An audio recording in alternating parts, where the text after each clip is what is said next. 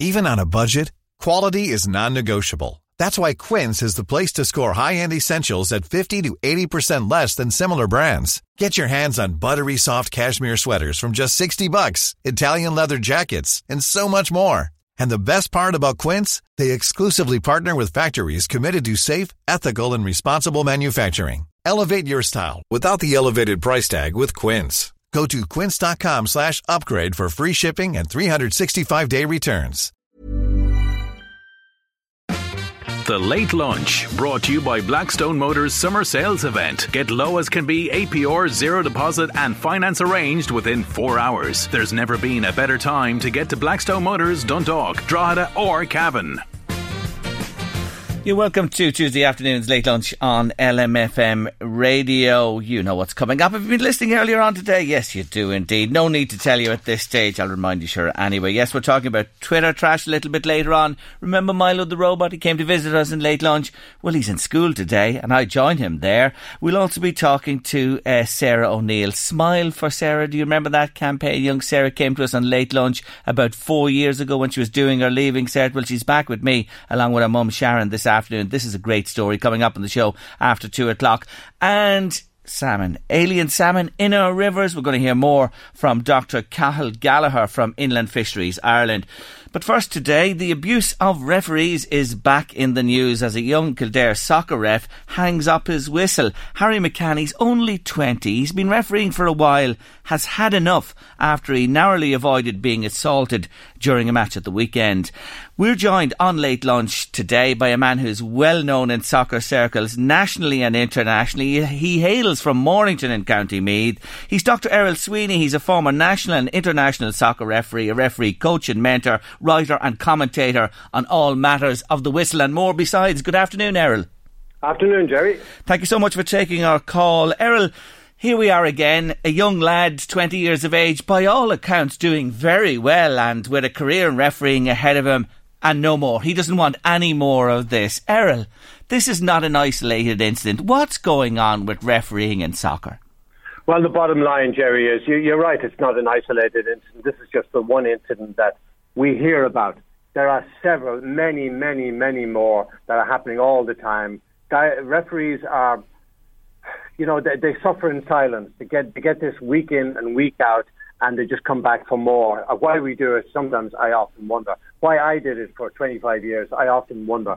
But, I could tell you my own stories, but it's not about me, it's about this young man. I mean, I've been threatened, I got death threats over the phone, I had bullets left in my hotel room, and this is all in South Africa.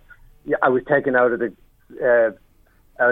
stadiums in the boot of a car. Another time I was taken out in an armoured personnel carrier.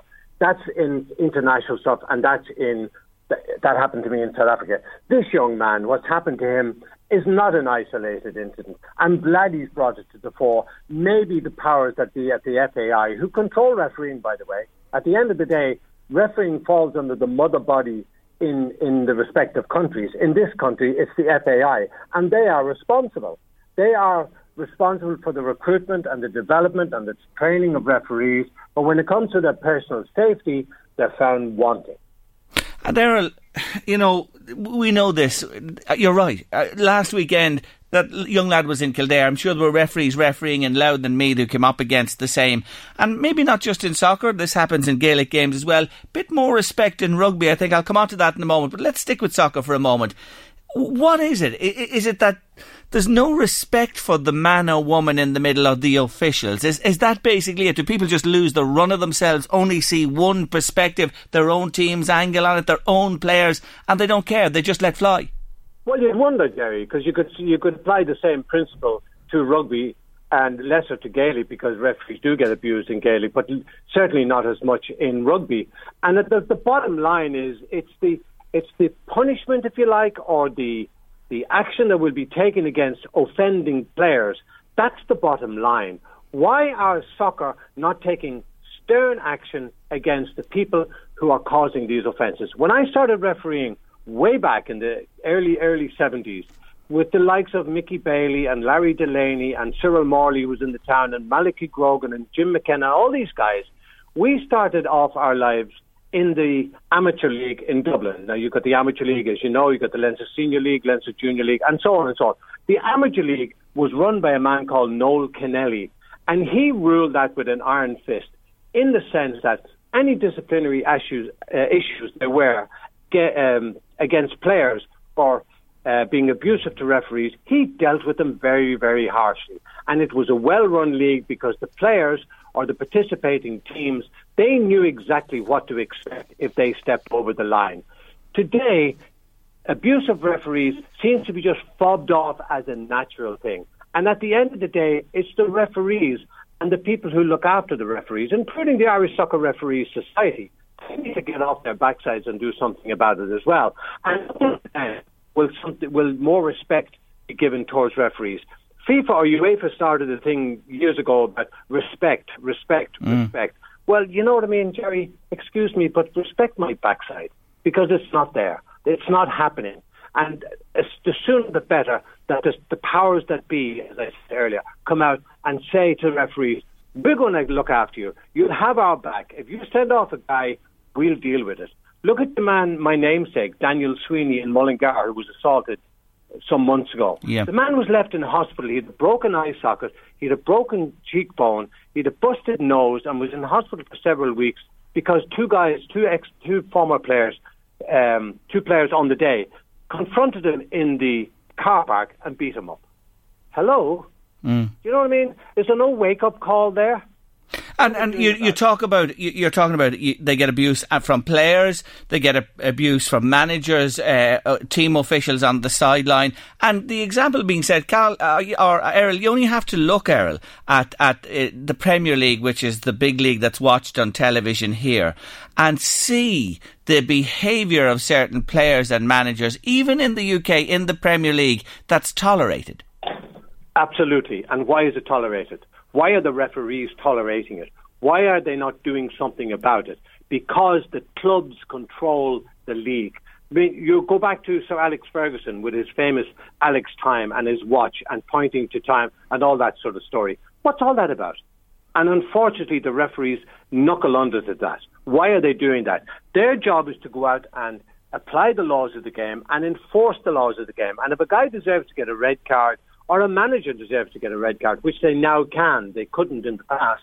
From this season on, managers, coaches can now get red cards. The punishment should be severe. But it's not severe enough, it's not strong enough, and it's almost saying to them, it's okay, referees are there to be the whipping boys. Well, that's nonsense as far as I'm concerned.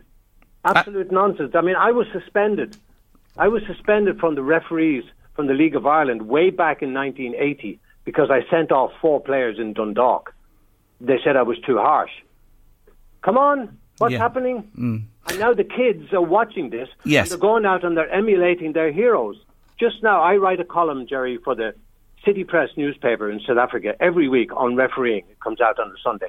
And my column this week is on an Arsenal coach. I'm talking about Arsenal Football Club in London, the big club, the one and only. One of their coaches, a man called Alex Nicol, this is well reported, so I'm not there's nothing about divulging information that shouldn't be divulged. He called a 14-year-old referee, and I won't repeat the name of the words on the radio, what he said, but it wasn't very, very nice. And this was, Jerry, listen to this, this was a 14-year-old referee, a female referee, refereeing an under-9 match. Under-9 match. How can you be that passionate about an under-9 match? For God's sake, the kids are just having fun and kicking football. And if they win, great. And if they don't win, so what? But why is it such that a coach, an adult coach, could find it necessary to insult and abuse a 14-year-old girl who was refereeing the game? And that's because he could get away with it. Yes. He got a 3-match ban and he was fined £300. To me, that is laughable. Yes, I read your column. I read it this morning because I knew we were going to be talking about this today. And it is shocking. 3-match ban and £300 fine for the man. When you talk about under-9s and an under-14 girl, again, learning the trade, of refereeing. And I'm sure it's not easy for people or sports to get referees. It's not easy to recruit referees in soccer or Gaelic or rugby as well. But come back to this point, come back to this comparison, because it's the comparison we should use. Is it solely down to the repercussions and the fines and the discipline in rugby that referees, garner such respect from players, officials and supporters? Or the lack of, Jerry. Or the lack of the discipline against these people who transgress. Some of them actually are almost acting with impunity. They think they can say what they like, do what they like, and get away with it. And you know what? The sad part, for the most part, they do get away with it, because the punishment and the sentences are not strong enough to send out a message that this kind of behaviour will not be tolerated. Refereeing has always suffered from lack of members. Because who in God's name wants to go out on a Sunday afternoon, Saturday afternoon, and be abused from high heaven by people who don't know what they're talking about, in some cases intoxicated on the sideline, and they just join in this abuse of the person in the middle who's trying to do the best they can. Until and unless something is done about it, there will be a shortage of referees. It's happening now. It's always been that way. But so long as nothing is done about it, these guys will continue to abuse referees, and the refereeing fraternity community will continue to lose members. Like, this young man is 20 years of age, so he's a lot more mature than a 14-year-old girl. And he's a big lad. I saw his photograph. So if he felt that way, well then, what are others thinking? You go out, by the way, Jerry, like if you go to any, like the Meath and District League and maybe the lower leagues like that, where you don't have linesmen. You're refereeing on your own, and we did this on our own. Even in the local summer league, we used to referee on our own. Difficult enough to do the offsides and so on. Look at the abuse you're taking. Why are they taking that abuse? Because the perpetrators are getting away with it. And I'm just thinking as well, why would people of ability or with a passion go into it when it's like this? That's another angle on it. But back to this, obviously rugby has it right. The culture in the game, the respect of the referee, the discipline, the fines, what will happen, the repercussions. But you're saying to me today that the soccer people don't back up the referees. They don't support them. The fines are not there. The indiscipline is really has taken off because of this, yes? Yes, and it's happening because they see it on television, and the 9 and 10-year-old kids are now emulating their heroes on television. Look, watching the Women's World Cup at the moment is a pleasure, because there's none of this ducking and diving and cheating. Okay, there's a little bit of dissent here and there, but nothing to the extent that it's happening at the male level and at a senior level. And fellas are going down for the slightest touch. And what's even worse, Jerry, and here I'm going to condemn my fellow referees, what's even worse is that some of the referees are accepting that if a guy dives and he's got a big grin of pain on his face, and the referee thinks he was fouled, and he's giving him a free kick. Why are the referees accepting that? So we are partly to blame for allowing this culture of diving and cheating and trying to hoodwink the referee to prevail, because we're not dealing with it. I'm watching the game. You must, if you heard somebody screaming during a male match, it's probably me, because I'm shouting at the referee, for God's sake, can you not see that wasn't a foul, that the guy dived and wasn't touched at all? Raheem Sterling, in one of the matches for Manchester City, actually tripped himself, and this was highlighted. He tripped himself in the opposition penalty area. The referee, and I can understand why the referee gave it from the angle he was behind the players, gave the penalty. It was never a penalty in 100 years. But Raheem Sterling, for Manchester City, accepted the penalty and went on to score. Now, is winning that important? And that's a rhetorical question, because yes, it is to them. Winning is important. And if you have to cheat and to lie and to dive to achieve that win, then so be it. Because the problem today, Jerry, is soccer is not a game anymore. Soccer is a business, and it's a hugely lucrative business to some and extremely expensive to others. And that's what the problem is. It's because of all the money involved. They will do whatever they have to do to get that all-important win. But that shouldn't ever excuse behaviour or cheating or, the abuse of a referee or anything like that. And I hear what you're saying. It's time to really clamp down on people and make them pay if, a referee is abused or put in a position of danger. Just before we finish, I want to ask you this because it relates to something you said. VAR and, refereeing decisions and cheats like Sterling, what he did there. Will surely be outed by this. I take it in general you welcome VAR even though there are teething problems. Yes, I do. I think it's a good idea because it's very important in any walk of life that justice is not only done but seen to be done.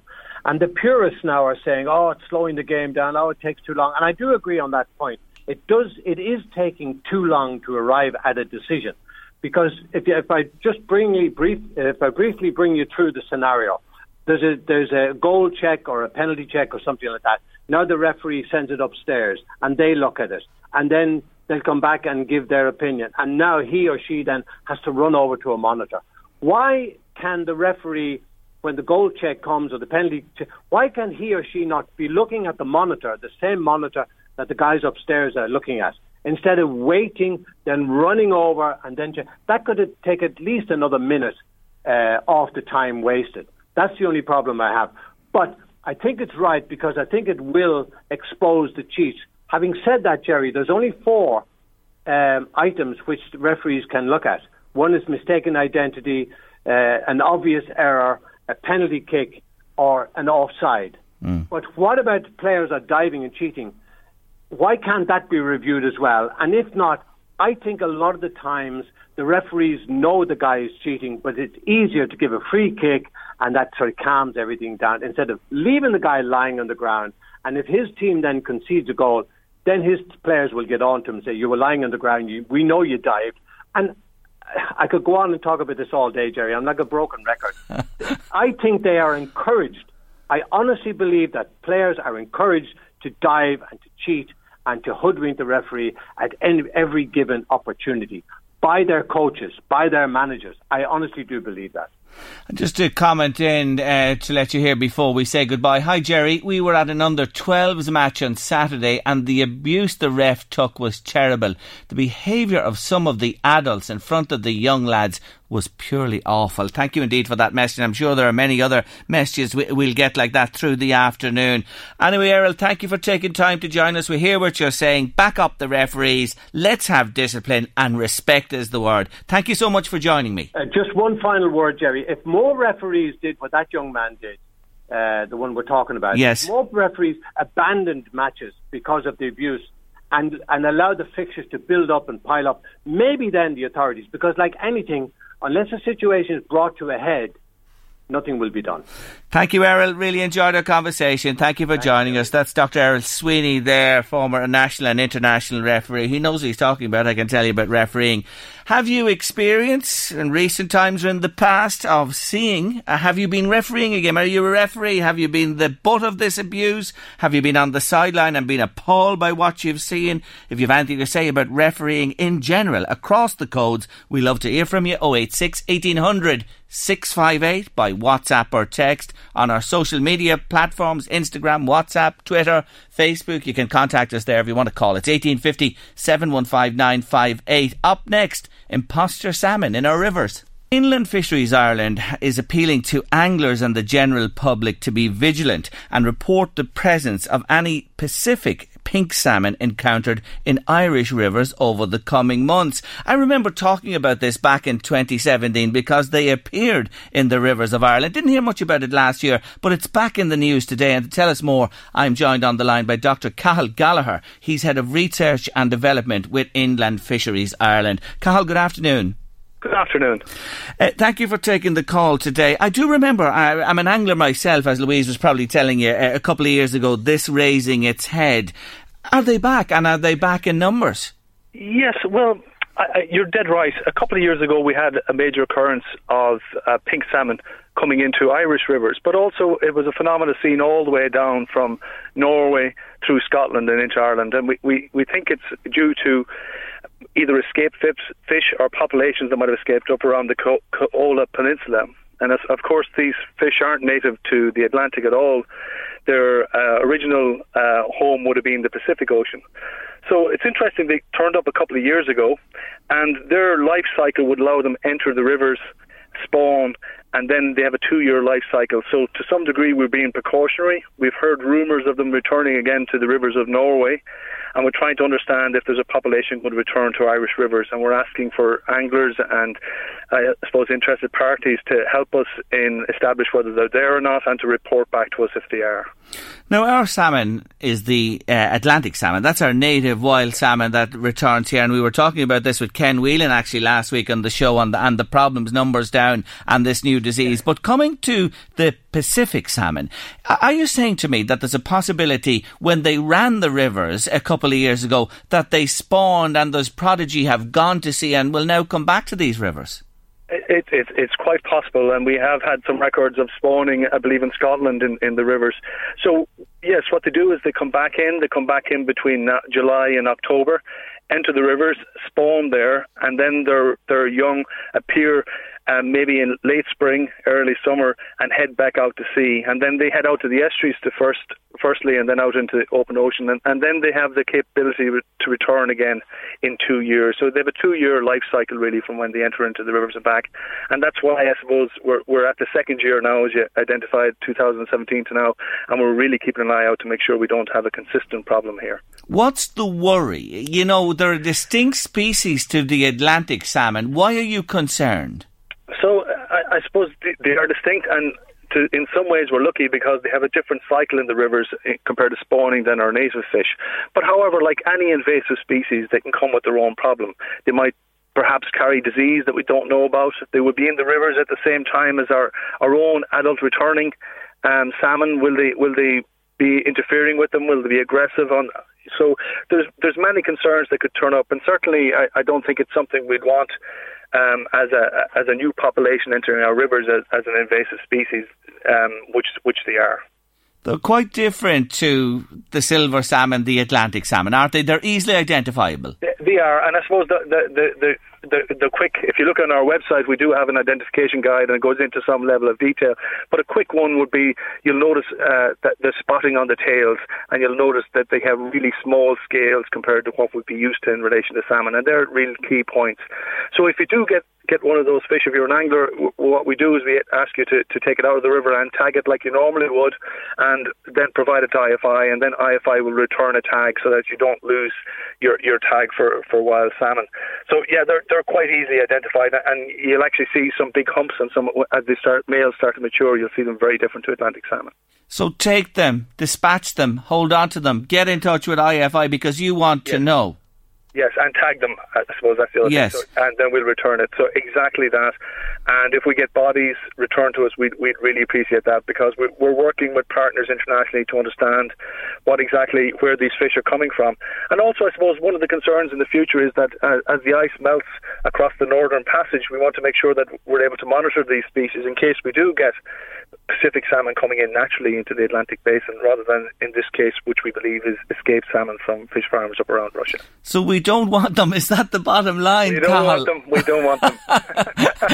And it'd be a shocking irony, like if these came and multiplied on our native Atlantic, we know the struggle there is there, we talked about it here last week, it would be shocking if one replaced the other, wouldn't it, really? It certainly would, and we all know about our native Atlantic salmon and how they've been in each individual catchment since the Ice Age.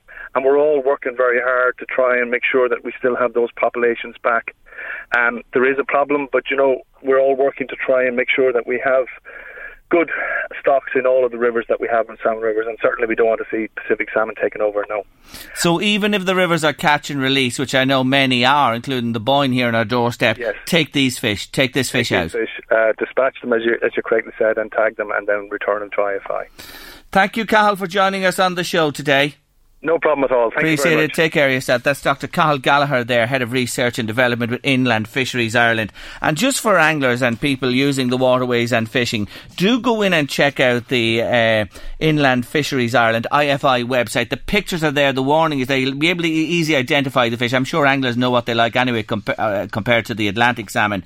But just to give you the numbers, if you come across them in any of our rivers here on the East Coast, and you just might, 1890 34 74 24. That's 1890 34 74 24 or 1890 fish 24. You can get through there and leave the message. I want to turn the clock back to 2015 on Late Lunch for the next while, and I remember this day well because it was round the time of the Leaving Cert, and it's just finishing up again at the moment, that a young lady called Sarah O'Neill joined me in the studio. Her mum Sharon was with her as well. And what a story she told us then. She'd just completed her Leaving Cert exams, but the year before she was diagnosed with cancer. She'd gone through a very tough time, and despite missing lots of time at school, she sat the exams and was determined to sit them. And now we roll the clock on to today in 2019. And yes, they're back with me in studio, and I'm delighted to welcome them again to Late Lunch. Sarah O'Neill and her mum Sharon is here. Great to see you both. Thank you. Thank you for joining me again. Thanks. Well, may I say, you're lucky $1 million. Thanks. Let's go back to that time. Will you just remind listeners, I don't mean to bring you back to, but so they'll just understand, 2014, what happened to you? So it was summer of 5th year and June, and I was diagnosed with non-Hodgkin's lymphoma. So I was due to go into 6th year, but my treatment kind of meant that I missed a lot of school. I done 6 months of chemotherapy, then I had surgery in the April of the next year. Then I sat my Leaving Cert and done radiotherapy when I finished my Leaving Cert. You're some woman for one woman, let me say to you again. And like the way she just says that I had surgery, that was a big operation. Yeah. It was. Yeah. It was a severe operation. Yeah. No, my mum, I remember mum was like, don't have it. And I was like, no, I want, because they were kind of seeing what was there, and I really wanted to have it to be sure with the going forward with the radiotherapy. Yeah. You know, so, yeah. You were against this, were you, Sharon? Yes? You were saying no. Yeah. Don't do the exam. No, don't do the operation. Don't do the operation either. Why? It's such a serious operation. Her chest was completely open, and she was just. I just didn't want her to do it. That was one of the hardest things. Yeah. The surgery was. Yeah. That was the only time we cried. Yeah. Oh, I did. Yeah. I was terrified. Yeah. Your mum cried the last day she was here with me. Yeah. I remember that well. The emotion that day was palpable here in the studio. So you said no, and this woman said, yes. I'm getting this. I'm having the operation, and I'm going to go on and do this exam as well. Yeah. I must have been nuts. Like, I still am. No. I just kind of, like, I think I always have been. I just get on with things, like, you know. Plus you wanted the cancer out of you. Yeah, like, I knew what I had to do to kind of I knew that I wasn't going to sit around and mope about it. I was going to move so on. When you had the removal done and that, they said to you, we've got everything, yes? So they done the surgery, and when they removed what was left of the tumour, there was still cells there. So I done the radiotherapy as like a precautionary that it wouldn't return. Yeah. And do you mind me asking, what did they remove? Where was the tumour that they removed? It was in my chest. So, like, it was like pressing on my heart and lungs. So this was really serious stuff. Yeah, it was the size of a small watermelon, they said. Took it out. Yeah. Stitched you back up. Yeah. Did the treatment. Mm-hmm. Come on, you could have taken the summer off and said, to heck with that exam. What? I knew that I wasn't never like loved school, so I knew that if I didn't do my Leaving Cert that year, it would have been highly unlikely that I would have done it the following year. you would have skived off, would you? Yeah. And you wanted to do it. Yeah, I thought like it was kind of a distraction, I think. You know, to feel normal. Yeah.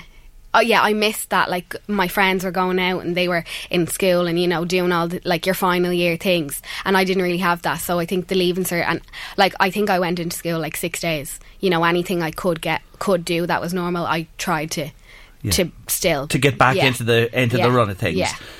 You know how disadvantaged you were going to be with all this time you missed, and I know you might have done a bit of cramming and that at the end. You realised that you were going in with a huge handicap against you. Completely, yeah. I knew that, but like, I just kind of went on with it. Like, that's And did life. it? Yeah, Did it? yeah. Fantastic. You know Smile for Sarah, this famous campaign that you coined the name of, and the Facebook and all the followers you have. When did that start? It was like in the middle of my treatment. Okay. Just kind of everybody, like a lot of people had been asking questions and, you know, were interested, and, you know, I think because I was so young as well. So we kind of made the page just so that all the information was there in one place, like. Yeah. What did that page mean to you? We did, like, loads of people have kind of texted and said, you know, I don't really, like, when I share my story, I kind of just do it for other people, and then I don't think about it. But then when someone texts and says, you know, you've really helped, I'm like, oh, have I? That must be so good. Yeah. Such a great feeling that you inspire somebody else and give them that lift when they're going through a journey similar to yours. Okay, so you sit the exam. Summer's okay, the treatment goes on and finishes, and how are you feeling coming up to the results? What's your gut when you go down to... Do you remember going down to the school to collect the results, and what happened? I do. Do you? Come on, Sharon, tell I know, in my head I just in your do, head. but, yeah. Come on, do you remember? No. It's gone. Well, no, I think I was like, once I pass. I just that was wanted it. to pass. Yeah. So in you went, Yeah. and you did pass. Yeah, I remember my vice principal handed it to me, and I knew by the smile on her face that I had You'd done passed. it. Like, so, yeah. That must have been another great feeling to Yeah. say, did Yeah. it. Yeah. Fist pump in the air. Yeah. Yes. Yeah, no, I was delighted. Now, after that then, you have to think about, what am I going to do? Do you feel...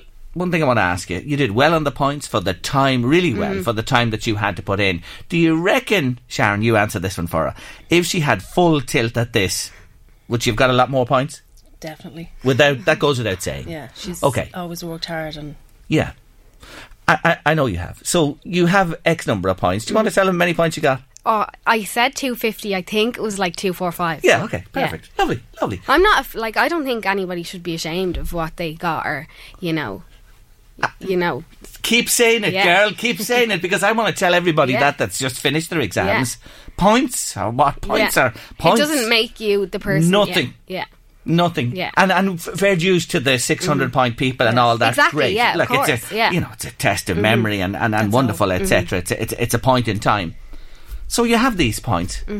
Had you something in your mind that you wanted to do? Yeah, so I was sick and in hospital, and then I was like, oh, I want to be a nurse. So I had never done science in school, and I went and done a PLC. And I loved the theory, but I found the placement and all the practical work quite stressing. Okay. So I done the PLC. I loved the course, but then I was like, no nursing. Okay, so that showed you, and that's a good message as well. PLC courses are wonderful. Yeah. They let you test the water, Yeah. and you can see yay or nay for me. Yeah. So, okay, it's not for me, sadly, even though it was a dream of mine. So what do you do then? There was it's a newish course in DCU called Health and Society. It's, I'd say, health science. So I was doing research, I was doing nutrition, you know, reading papers, and then I was doing science as well. So each semester I was doing science. So it was really theory based, but really, really interesting. Go on, important to say, I just want to say, I'll let you come back in a second, that the PLC course aligned with your points, got you into the full degree course in DCU. That's very important to say, isn't it? Yes. Well, it wasn't even my points, it was my PLC. Okay. On its own. That was the key thing. Yeah. There you go. Right, go on. I jumped in there. The course that I done was number 8 on my CAO. All the rest were nursing. And I had only kind of realised halfway through the summer that I didn't want to do nursing. So I was landed in the course that I'd done, you know, and I loved it. Isn't that completely accidental, ironic in a way, but so special that you arrived at something that you really, really loved. Yeah. So you've been in DCU for what, many years? 3 years. 3 years now. Yeah. Course finished. Yeah. Graduated. Yeah. With? A first class honours. Yeah. It's only one clap and do my best here for you, so I am, but I'm trying to magnify the thousands. I know. people are clapping at home. They are clapping at home. Yes. Sharon, Yes. they are clapping Yes. at home because this woman is inspirational. Yes. So you now have got the first class honours with your qualification. Did you stay or commute to DCU? I commuted. Okay. Yeah. What was that like? Just interested to find out. Was it all right? Yeah. Yeah, it was fun. My course was like short enough hours. Okay, so grand. it was So fine. it suited you perfect. Yeah. Back to your health and that situation. Obviously, from the operation and the follow-up treatment and everything, they keep a good eye on you, yes? Yeah. How often are you seen? Every 6 months. Is that a burden or something you like? No, I like it. Because, Yeah. if I have something, like there would be things that, would come up, say a pain, or if I felt a certain way, that I like going in and kind of saying it. Do you worry when something like that happens? All the time. All the time. Mammy Sharon is nodding. That's what I don't tell her. Mad here. Is that a real worry for you? 100%. Every day, still. Yeah. Still, even at this Yes, stage? Yes. And I think people think once treatment is over, it's over, but yeah. It's good to be checked every 6 months, isn't Yeah. it? Very, very Yeah. important as well. And everything has been hunky-dory each. Are you apprehensive, Mum, when the check-up comes round each time? Yes. I do have to sit there with my hands under my knee and my mouth shut. I'm not allowed to talk. But that feeling is there, and such relief, I'm sure, each time you come out. Yeah. Yes. Are you on any ongoing medication since you had No. the operation and No. the follow-up treatment? Nothing at all? No. And you feel good within yourself, yes? Yeah. Really good. Yeah. I look after myself. Do you eat and exercise and do all the things that's recommended? Yeah, Yes. yeah. And feel that's very important? Oh, obviously. completely. Yeah. And they advise you of this, they tell you of this, they've told you this, no? No, it was more so my course. Yeah. Oh, so back to this again. Yeah, it kind of all links in. I think my course really gave me a holistic view of kind of health and illness and, like, your lifestyle. She's doing a PT course now. Come on, there's more. There's Yes. more from Yes. this first-class honours degree student from DCU. Back in college, yes. So I'm doing personal training, fitness instruction. I would like to eventually kind of specialise in people with chronic illnesses. And yeah, That's your place My where you're long headed term, for now. yeah. That's your Yeah. long-term goal. Yeah. How long will this course be for? it's only like to become a PT. It will only be 8 weeks. Oh, grand. So Yeah, it's an kind of add-on Yeah, full on. Yeah, to what you've done already. Like I've been back in the gym now about 2.5 years. So What do you mean by back in the gym? Working or training? training Yourself? Yeah. Where do you see yourself working? Do you have a vision of where would you like to work? Who would you like to work with? What would you like to do? I'd like my own place. Smile with Sarah. That's what I'm Work trying out. to think. Yeah. Smile with Sarah. Change the four. Yeah, I think just like with exercise kind of goes into, being healthy, having a healthy life. It's not kind of punishing yourself for having something. Like life is all about balance. And I think I've learned that life's too short to kind of stress about what you look like, what all the things that people are doing. I go to the gym because I like how it makes me feel. I eat well because I feel well when I do, and I still like having chocolate and stuff at the end of Why the day not? as well. You have to have your little treats. And when you have everything in balance like that, it's a great way to be. And I know that at least I'm in control of something. I'm working out. I'm eating well. I'm like trying to do the best for myself. In her body. Yeah, and my body. Yeah, Do you take a tipple at all? I do. Yeah, of course I do. Does she, Mammy? Not really. Yeah. I make up for both. I'm not. I think I'm not really into it. Like I would kind of the odd time. I wouldn't say like You don't know how it never. makes you feel. Yeah. Will you talk to Sharon when you leave here? Will you? She needs a bit of talking to her. She has to tell Oh, me she that. hates. It's so mad. We're like complete opposites. Are you? Completely hate Are you the gym. really? Yeah, she hates the gym. She said she'd rather go through labour. That's what it's like. I don't know what you're talking about, girls, but I'm laughing here. What am I laughing at? How So do I know? I have my work cut out for me. You do Yeah, indeed. yeah. But you complement each other as well, may I say. Yeah. You know, in that you're different, but you do. I can see that. You must be so proud of her, are you? Don't start me crying. I don't want to, but you must feel like that. You know, look. I'm in awe of her every day. I don't know where or how, or I don't know how. She makes me want to be a better person. She makes me want to excel. She just gives me my life. She's my life. You're going to have me crying now in a minute, never mind yourself. No, she's just amazing. How she does it, I just don't know. She really, I would have gave up, I think. Because you have to. Your mum understands. Mm-hmm. It was bleak at one stage. Yeah. Everybody was really worried. Yeah, it was near death. Except for me, I think. Yeah. I didn't see it, yeah. At all, ever? No. Well, I think in the last few years, I kind of look back now and go, or, you know, like you said, if I get pain, I go right back to that place that it could go like that. So I think that's why I look after myself.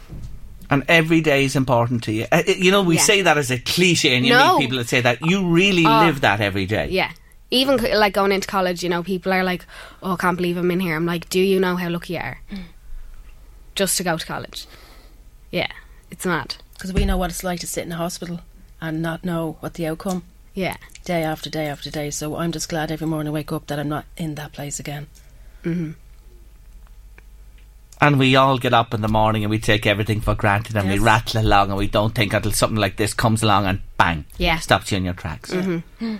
It's a real lesson for everybody, isn't it, in this? Mm-hmm. Yeah. Don't sweat the small things. No. Forget about them. Yeah. They are small things. Mm-hmm. They're transient. Yeah. Yeah. You two have it sussed, you know that? You really do. And we still have our bad days, but we try our best. Of course. Yeah, yeah. Oh, God. I think that's it, yeah. Yeah. Mm. But I know I'm well tuned into her. And I wouldn't say she probably tells me half. But I know when she's down and I know why. And she can get it out of me. When we spend time together, we work it out. Mm. Mm. You're a great team. Yeah. You're an only daughter, are you? Yes. Oh, so look, you know that. Only girl, yeah. Yeah, oh, you can see it is right. But don't you deserve to be spoiled? May I say that? You certainly do. Mm-hmm. I'm so looking forward. Go on, are we going to say every something? Child does. You know? Yes. Mm-hmm. Every child does. Mm. And health is everything. Yeah. Health is everything. You can when that breaks in life, everything goes out the window. Mm-hmm. And I know it's hard and life goes on and things have to get done and that, but we should keep that to the fore of our consciousness all the time. Mm-hmm.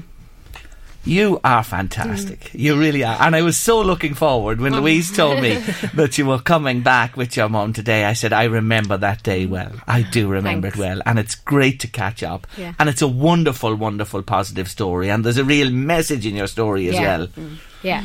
You'll fly, girl, you know that? You will fly, no matter what you do, and no matter where life takes you. And it's taking you to exciting places now. Yeah.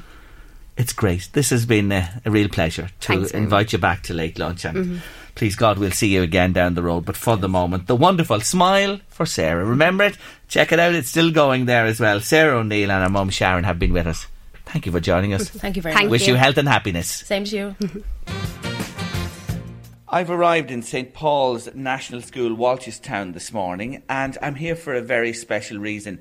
You may recall on Late Lunch a couple of months back, I'll tell you, it was one day I remember from 2019 forever, because a robot came visiting to the show. Yes, Milo joined me, but more importantly, Candice was with him as well, Candice Lafleur, and she told us all about the potential applications of the robot in life, in particular at that stage towards the senior citizen category and helping people with dementia. But this is a world away. I'm in a primary school, St Paul's in Walchestown today, with the children from 5th and 6th class. Candice, if I could begin with yourself for a start. This is some leap in terms of the application of this robot of yours. It is. And thank you again for having us. It's lovely to be back. But the school itself has been fantastic in helping us to test the robots. And we were thinking that every time a kid seems to meet Milo, they're more comfortable with the tech than we are. So we put 10 of them into Walchestown School, and the year 5s and 6s, they just went wild with it and saw and kind of pushed the robots to the limits of what they could do in their own way of how they understand tech quite naturally now. It's been fantastic for us as a learning experience. Practically speaking, what have they been doing with the Milos? And there's 10 of them here. We're surrounded by them here this morning. Yeah, there's a lot. You got to kind of watch where you step right now. There's kind of robots everywhere, and I'm so sorry about that. The kids have been testing each function for us. So they've been. We came in and we gave the kids a talk on how apps are developed, how functions are developed based on user stories, and then adapting coding to a user story. So the kids have been going through every function that Milo has and testing them, making sure that they're working properly, making up their own own user stories and then testing the robots against that, which has been fascinating for us because they're getting ideas and thoughts that we never would have. They're smart children in Walchestown National School for sure. And of course, the school have some wonderful teachers here. And I'm going to talk now to the principal, Anne-Marie Swinburne. Anne-Marie, will you tell us, the chicken and egg scenario, which came first? Did you approach Candice or what happened? How did this work? Well, we'd heard about Milo and Candice had brought him in to show the children there early in the year and it was magnificent. She brought him all round to all the classes and they had loads of questions. They were really curious about how he works and what he can do. So when Candice approached me, I was thrilled. I suppose as educators, we're aware that education is kind of moving towards focusing on STEM. So when this opportunity came up for the children, we were thrilled and delighted. This project in particular, the 5th and 6th classes, and Rebecca Hand, one of your teachers, has been the lead on this. She has indeed, yes. She took it and she ran with it. Now, I have to say we are very lucky here in St Paul's National School. We have 2 teachers, Mrs Halpin and Miss Hand, who champion computer literacy to all the children here. We had a project to follow and it was very structured for us here and the children just ran with it. They just ran wild with it. They loved it. What do you think this will mean, to these children today, tomorrow, and as they move on from your school into the next level of education? Well, I think it's opened all of our minds to the wonderful possibilities of science and what it does for us. It's not on a page anymore. It's not a dull lesson on a page. This is what science is. This is the future. This is where it's going. We were so lucky to have the opportunity for the children to use the Milos. I think I'm right in saying that these are the first children to have AI robots and to work with them and experiment with them and see what they can do and code for them. It was wonderful, really wonderful. The first, this is groundbreaking in terms of Louth, Meath, Ireland? Actually, I think worldwide, they're the first kids to be working in a primary school with active artificial intelligence robots and seeing how you can make your theoretical learning of STEM into a practical application of real problem solving. So they're definitely the first kids I've ever heard of to be working with robots like this. And you're talking about children 10, 11, that age group as well. So important to get at this from the earliest age. Absolutely. The earlier they're interested in it and the earlier they can see the practical application of it, like how things actually work and how things actually look, the more interest they'll have in learning about that later on. It's fantastic. The type of questions that the kids have been asking us about how the 3D cameras work and triangulation. And I was like, wow, I was so impressed with how much they already knew and how much they're now starting to apply. It's been fantastic. Time to talk to the students. So Milo has arrived here in Walchestown, St Paul's, and he's been switched on, he's booted up. They've gone through the process here of getting him organised. Candine McKeever has booted Milo up, and I see all the displays have come up here on the screen. You were a little worried that he hadn't got power for a moment. Yeah, but at least he did. Yes, he has. How much power has he? 52%. Will that be enough for us for the next while, yes? Yeah. Just explain to listeners what you were doing at Milo there. So I turned Milo on and then I had to make sure he had internet connection or he won't work properly. So I just made sure that he was connected to the school internet so he would work properly. Okay, so the interface on this, I've just been looking there, is similar to what you would have on a mobile phone or a computer. Yeah. And what are the main applications that you've been using? Mostly settings and then the CRS system on it. And then that's all you really have to use on it. Okay, and I saw a photograph coming up there of some students in the school. What was that about? So you're able to take a picture on it and you can change your wallpaper to whatever you want. What do you make of Milo? He's really fun and nice and Is I he? like him. Yeah. You love him? Yeah. Will you miss him when he's gone? Yeah, definitely. Oh, no. Oh, that's terrible. But sure, look, all good things have to come to an end. But what has Milo done for you? What has he taught you? What has he brought to you? It helps to use computers and expand knowledge of how to use computers. Really? And it does that because, there are many ways of doing this, but you think this fella, Milo, has been extra special in that, has he? Yeah, in terms of helping older people with dementia and in nursing homes and things like that as well, yeah. Okay, you've seen that application of it as well. What does Milo mean, and do you know why they chose that name? They chose the name as it could be used globally and it resembles hello and it's very close to hello.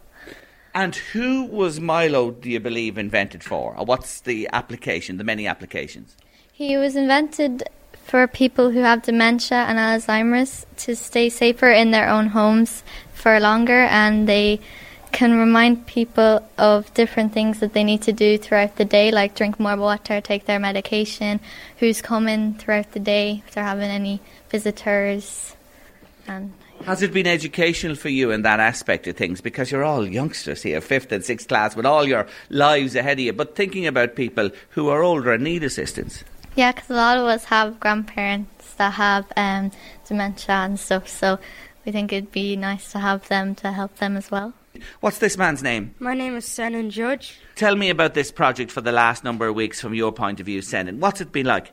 Very fun, so we got to try out new things with robots that we never tried before. You're very familiar with mobile phones and computers, yes. Desktop, laptop, you name it as well. What's different about this, Flo? What's different about Milo? That it helps old people with dementia and different types of disabilities, that they can help them. And other mobile phones don't do that. Okay, so that's the big advantage of Milo. Yes. Do you like the robot concept that we're looking at there, yes. that can move about and look at you and has eyes and interaction? Yes.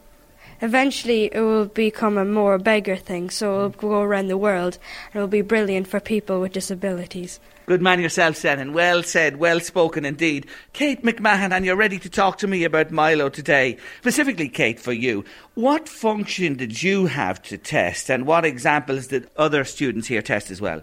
Well, my group tested visitation and reminders, and other groups tested voice control, video calling, remote controlling, medication appointments and reminders, and time and date settings.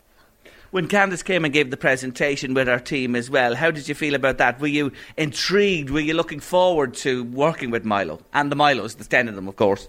Yeah, I was really excited, and I was pretty sure everybody else was as well. Do you realise that you are the first school in the world to work with robots and robotics like this? Yeah, it's really cool.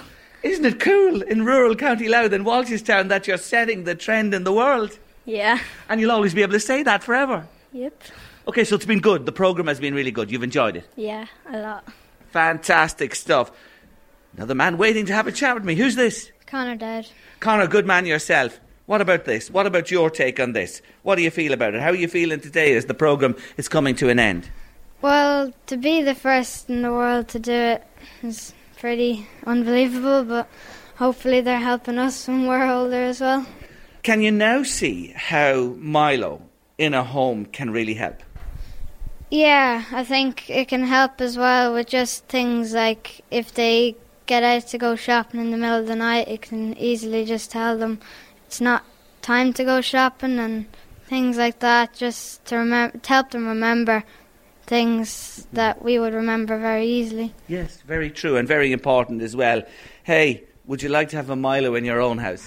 I think it would be pretty cool as well to have it in my house, but yeah, especially if to help older people in families as well and other people's houses as well, it would be great. That's the serious part of it, of course. Tell me this, do you think Milo could help you do your homework? No, unfortunately he doesn't have hands, so it'd be hard. But it'd be difficult. I wish he could. Anyway. Yeah, of course. We'd all wish he could. Isn't it fantastic? Well, listen, thank you all for having a word. We really do appreciate it. And I know these are just representatives of the greater group. Yes, they are. These are 4. There was a class of 27 or 8 that did it, yeah. OK, so these are the 4 that have been nominated to have a chat with us today. It's different, isn't it? It's certainly something new and special. Yes, but we have to, as educators, that's what we have to look at. The world is changing. Education has to go with it. Schools have to move along with it. So, Anne-Marie, you're very happy that Candice came to you and that you're the pioneering school for this here at St. Paul's in Walshestown? I am. I'm very happy that the children got this opportunity. Thank you for giving me the opportunity. Well, thank you very much for coming in and visiting us here and seeing what we're doing and all about. Only delighted to be here to see this because this is unique and special. So this project in Walshestown, the academic year here coming to an end as well as we speak this very week. do you believe that from your point of view, from your business point of view, that this is the start of this application rolling out, here to other schools in the region and in the country? I would love to. The more we can get kids and families and communities engaged with robotics, the better for everybody. I think there's some incredible ideas. Like the students said, a lot of my own staff came from this area, came from Walshestown, and the more they can engage in it at an early age, the better we're all going to be. So absolutely. And again, it's back to what we originally spoke about on Late Lunch when you joined me first, and caused that furore of excitement in the radio studios. The real thing about this is that it's a huge assist to people who need help in their homes, and keeping people in their homes and well and healthy and connected, people of an age. Absolutely. It's time that we start using tech to our advantage, and rather than waiting for the large tech companies to make things for us, it's time to start making things ourselves and engaging with local students, communities, schools, local partners. It's the way to do that. So absolutely, as much as we can, we'd love to work with anyone here. Thank you, Candice Lafleur. Thank you to everybody in Walshestown St Paul's National School for inviting us here as well, and the best of luck to you. Fabulous. Thank you so much. Don't we just love talking about the weather in Ireland? I think I greet people most mornings. Louise will probably confirm this later when I come in about the weather every day. We talk about the weather. We use it as a way in to engage with people, I think, all over the place. It's just us. And I suppose it's to do with being an island nation off the coast of Europe with changeable weather. I think all that is part of it as well. We're farming people. We love the outdoor life. But hey, where is the summer? Last summer, 2018, we'll never forget it, will we? And everyone said, oh, this is it. We're all set fair for summers like this forevermore. You must be joking. Anyway, where is summer 2019?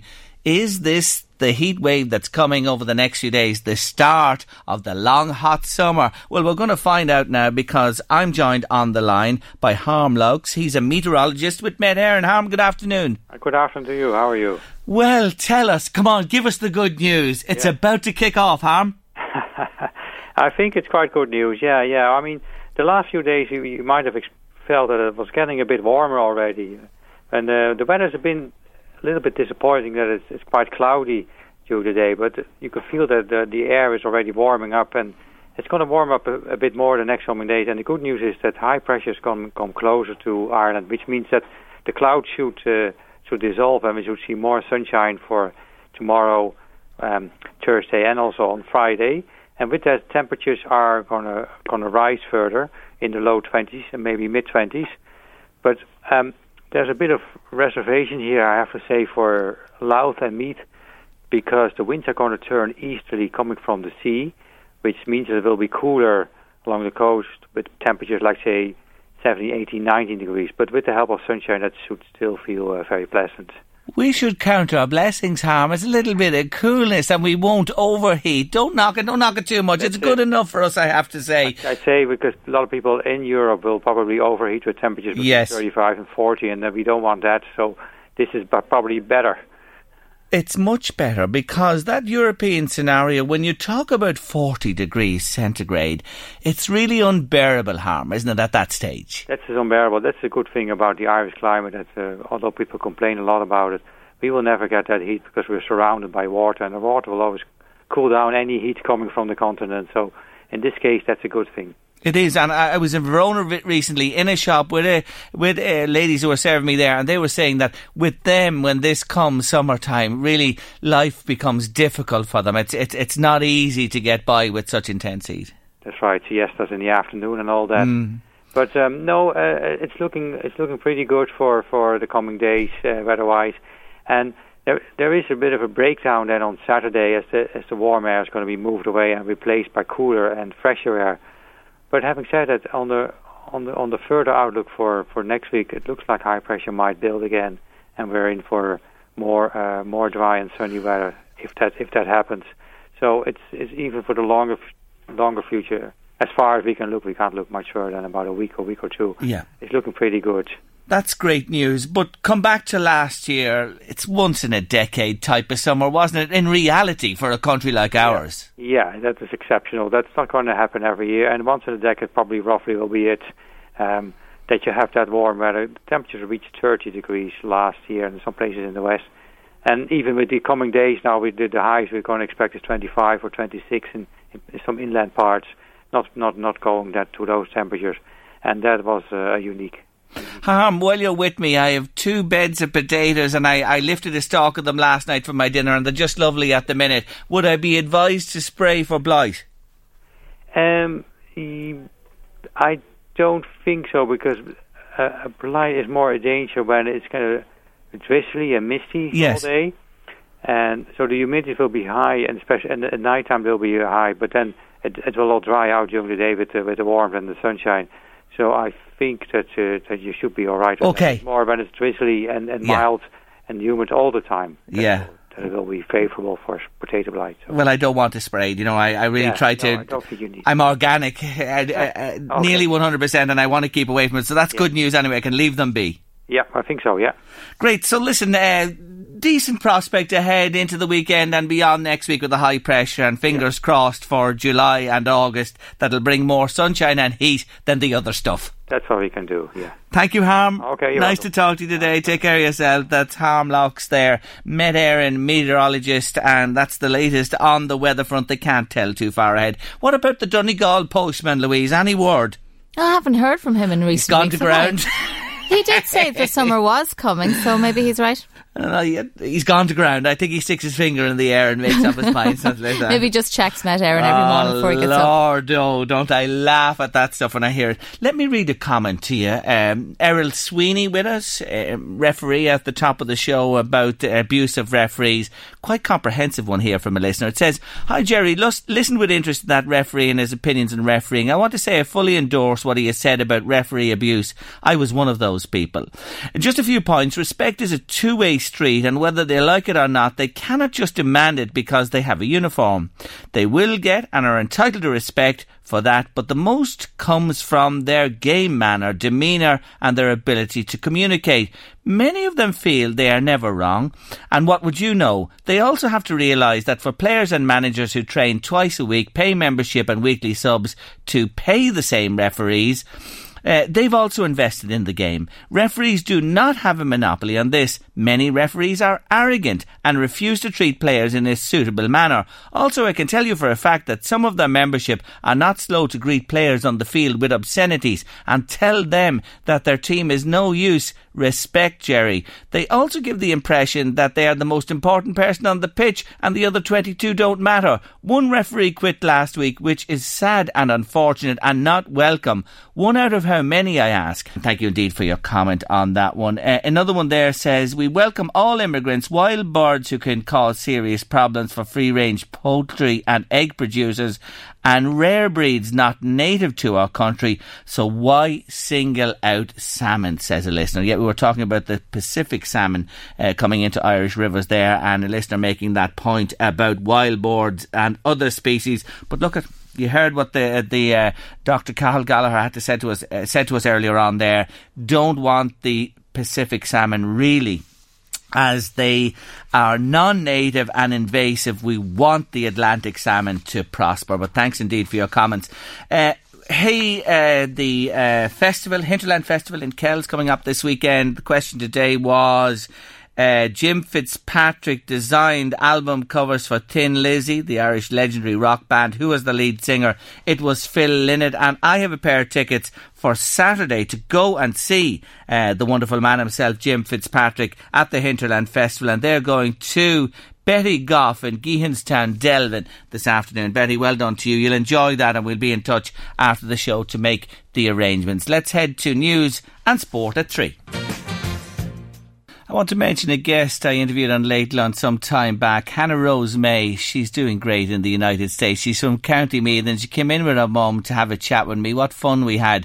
Well, she's just been named as one of the new faces of Guest Clothing, and this is a big announcement for that young lady. It really is. I want to say congratulations to her. Well done, well deserved. And we'll see you in August. Yes, she's coming in for a chat with us on Late Lunch when she's home from the States in August. Sean O'Mahony's host the Paddy Cheshire Memorial 5K at 7 o'clock this Saturday, June 29th, and it's preceded by the juvenile sponsored walk down the Navy Bank at 4:30. And the race and registration night and race number collection is happening in their clubhouse this Thursday from 6 to 8 o'clock, and €15 is the cost of partaking in that wonderful event there. Dundalk Meals on Wheels, they're looking for people to volunteer, looking for cooks and drivers. Meals are cooked and delivered. It's a wonderful service, Monday, Wednesday and Saturday in the town, and volunteers are needed, of course, to work on a rota basis to keep it going. If you're interested, give them a shout. Dundalk Social Service Council, 042 933 2848, or you can email them at dlksocialservicecouncil@outlook.ie. And something else, end of exam time coming up. Yes, the Solid Rock Church on the Ballymakenny Road in Drogheda are holding a gravity ball. Yes, a gravity ball on the 28th of June. That's this coming weekend as well. A 7 o'clock start there, and they want you to dress up and come along and whatever you want. They're having fun, a bit of food there, and it's only a £5 in. So that's the gravity ball this Friday, the 28th of June, at the Solid Rock Church on Ballymakenny Road in Drogheda, 7 to 10. If you're between 13 and 18, you're very welcome to attend. I read that comment a little earlier on, a comprehensive comment about the refereeing, and what happened was I didn't catch the end of it because it didn't come in for a few minutes until after I read the different parts of it. And just to finish it off, the listener who sent us in that message was saying, yes, it is the North East County League. I understand that. That's just a difference in term there as well. And it said that they've been involved with soccer for over 50 years in Ireland at all levels, never looked for a penny for it. It's a game I love and want to progress at all levels. Don't we all want soccer to progress at all levels? Starting with the Football Association of Ireland and at their AGM this July in County Meath, when we expect that the board of the FAI en bloc will step down and go. And that would be a great start for soccer in Ireland if that were to happen, because they have been part and parcel and complicit in what has happened at the FAI for years now. So that would be a good thing, just to build on that comment there, if they all stepped down and we had a complete new beginning and a rout of the place and a rebuilding with fresh faces, new people that will run the place properly and be accountable and give us a game of soccer and a sport in Ireland that the people like yourself, who's involved in it for years and give of their time, deserve. Late lunch, LMFM radio on Tuesday afternoon. Up next on the show, I'm going to find out what Twitter trash is all about. In case you didn't know it, this month is Pride Month, and Connector, who are an innovation studios, have partnered with Greyhound Recycling and developed an online tool called the Bin of Old Behaviours. I'm joined on the line by Susie Dickinson, who's a producer with Connector. Afternoon, Susie. Hi, Jerry. How are you? I'm great. God, that is an upbeat woman, I have to say. I love it. We're away to a fine start here. Tell us about this. What is this Bin of Old Behaviours all about? Yes, so I work for a company called Connector, and we're an innovation studio based in Temple Bar. So each year we do something for Pride just because we have members of our team which are in the LGBT community.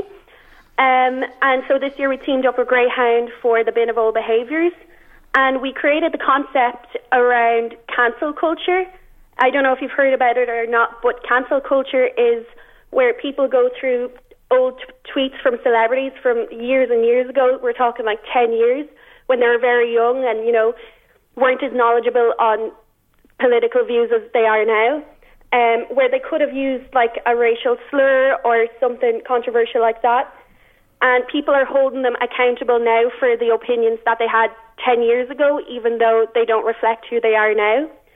So the Bin of Old Behaviours is just a tool which allows people to say, okay, I posted this 10 years ago, but this does not reflect who I am now. I'm very much an ally, and that's not me anymore. But it allows you to own up to the behaviour and accept that, yes, that was me, but it's not anymore.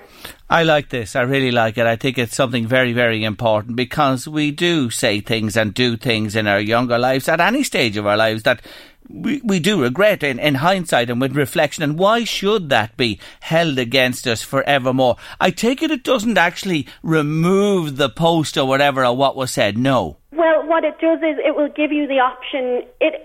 So you sign in via your Twitter account, and it will review all your tweets that you ever wrote ever. And it will, through keywords, it will identify the ones that could be homophobic and it will give you the option to delete them, but you can't just delete them. You have to post a tweet that features the tweet that you want to delete it and say, this is what I posted, but I'm not like this anymore. And then it will also link to a website which gives you tips on how to be a better ally to the LGBT community. Okay, so it can ultimately remove it, but there's a way of doing it and a process you must follow. Yeah, because we don't want people to just hide that this is who they were, because, you know, that's still problematic. Then we want people to own up and accept that they did do this, but also admit that that's not who they are anymore. Okay, because I know in life, people often say, oh, that was your opinion and you have to be like that forever. That's not the case. We live and learn and we mature and we change our opinions, which we're all entitled to do. Exactly, and you know, Twitter has been around for so long now that people were teenagers when they set them up, and, you know, they posted some stupid things. I know that I did, but I don't agree with what I posted 10 years ago now, just because I'm that little bit more educated on life that I know it's wrong now. Is it only applicable to Twitter? Right now, yeah, but we're looking at getting the APIs and stuff to work on Facebook and Instagram and stuff. My God, you have a trove of work ahead of you when you break into those areas. You know that yourself anyway.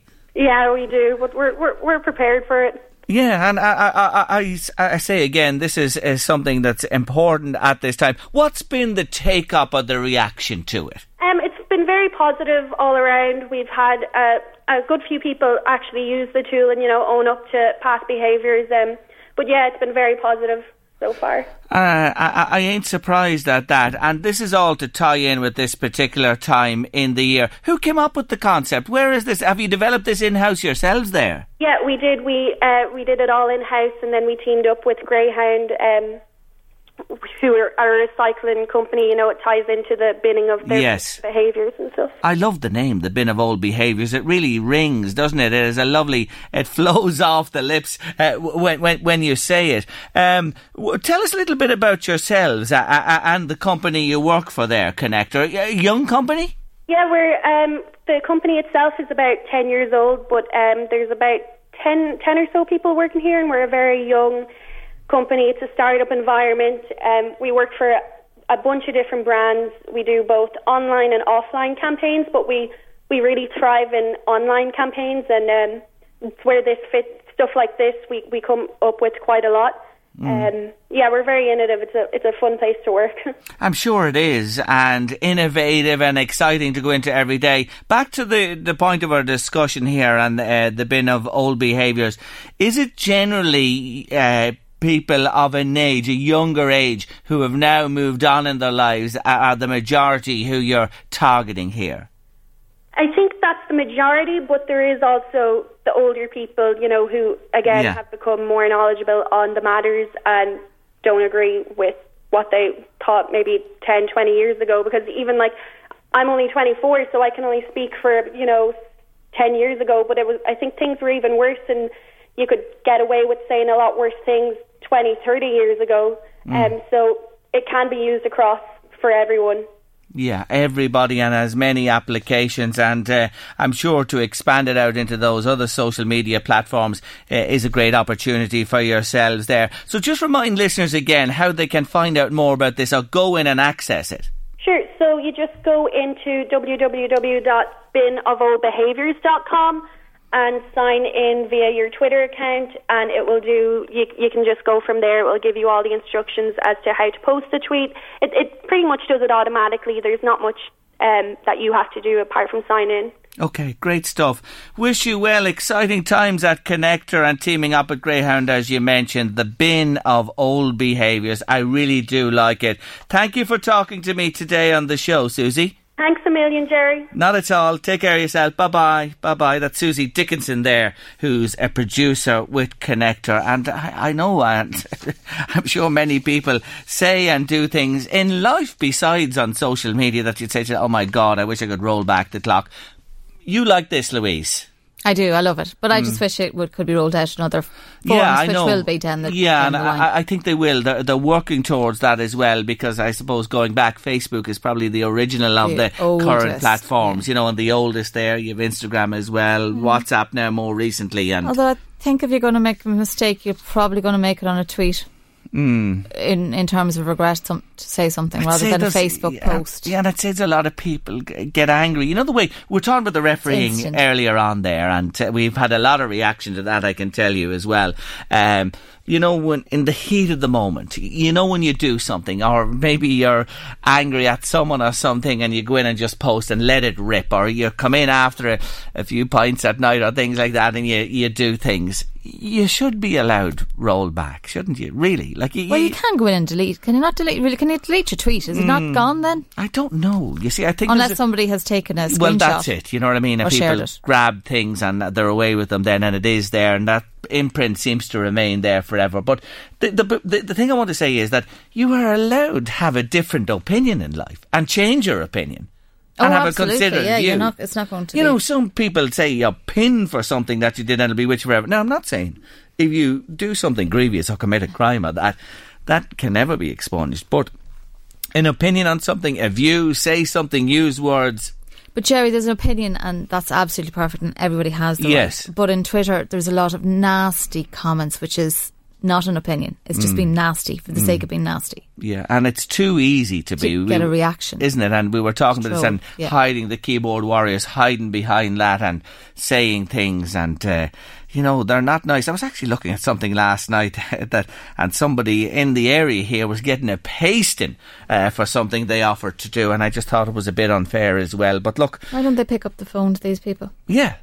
And say it, you know what I mean? Don't hide behind it and do it face to face. But look, it's part of this online world that we live in. And it is. Nobody's communicating to each other. They just communicate to everybody else about you online.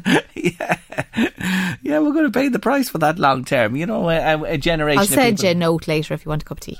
I do want a cup of tea. You needn't tweet me and send me a note. Let's go and do it. Time to leave here this afternoon. Hope you have an ice cream tomorrow, Jerry. Will it? Let's hope so. An ice cream? Well, with the hot weather, you'd have to be drinking tea. Yes, yeah. Okay, all right, you're on. I hear what you're saying. I'll look after that. Don't worry, I will. I promise you tomorrow. Anyway, go and have a lovely evening. Enjoy your Tuesday. Come back and join us tomorrow again for another late lunch from 1:30. Eddie's up next with The Drive, and we'll leave you with the weather set to sizzle in Europe and be warm in Ireland. Picture house to say goodbye and sunburst. See you tomorrow.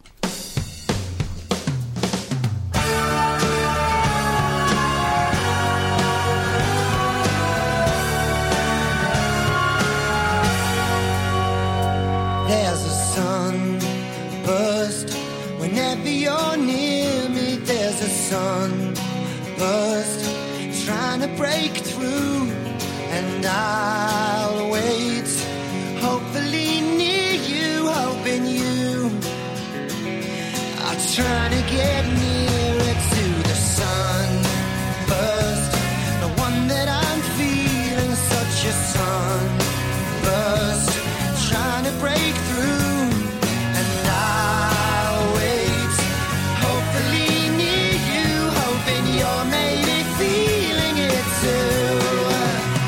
What a day, what a day, what a day she gives. Planning for your next trip? Elevate your travel style with Quince. Quince has all the jet-setting essentials you'll want for your next getaway, like European linen, premium luggage options, buttery soft Italian leather bags, and so much more. And it's all priced at 50 to 80% less than similar brands. Plus, Quince only works with factories that use safe and ethical manufacturing practices. Pack your bags with high-quality essentials you'll be wearing for vacations to come with Quince. Go to quince.com/trip for free shipping and 365-day returns. For the ones who work hard to ensure their crew can always go the extra mile, and the ones who get in early so everyone can go home on time, there's Grainger, offering professional-grade supplies backed by product experts so you can quickly and easily find what you need. Plus, you can count on access to a committed team ready to go the extra mile for you. Call, click Grainger.com, or just stop by. Grainger, for the ones who get it done.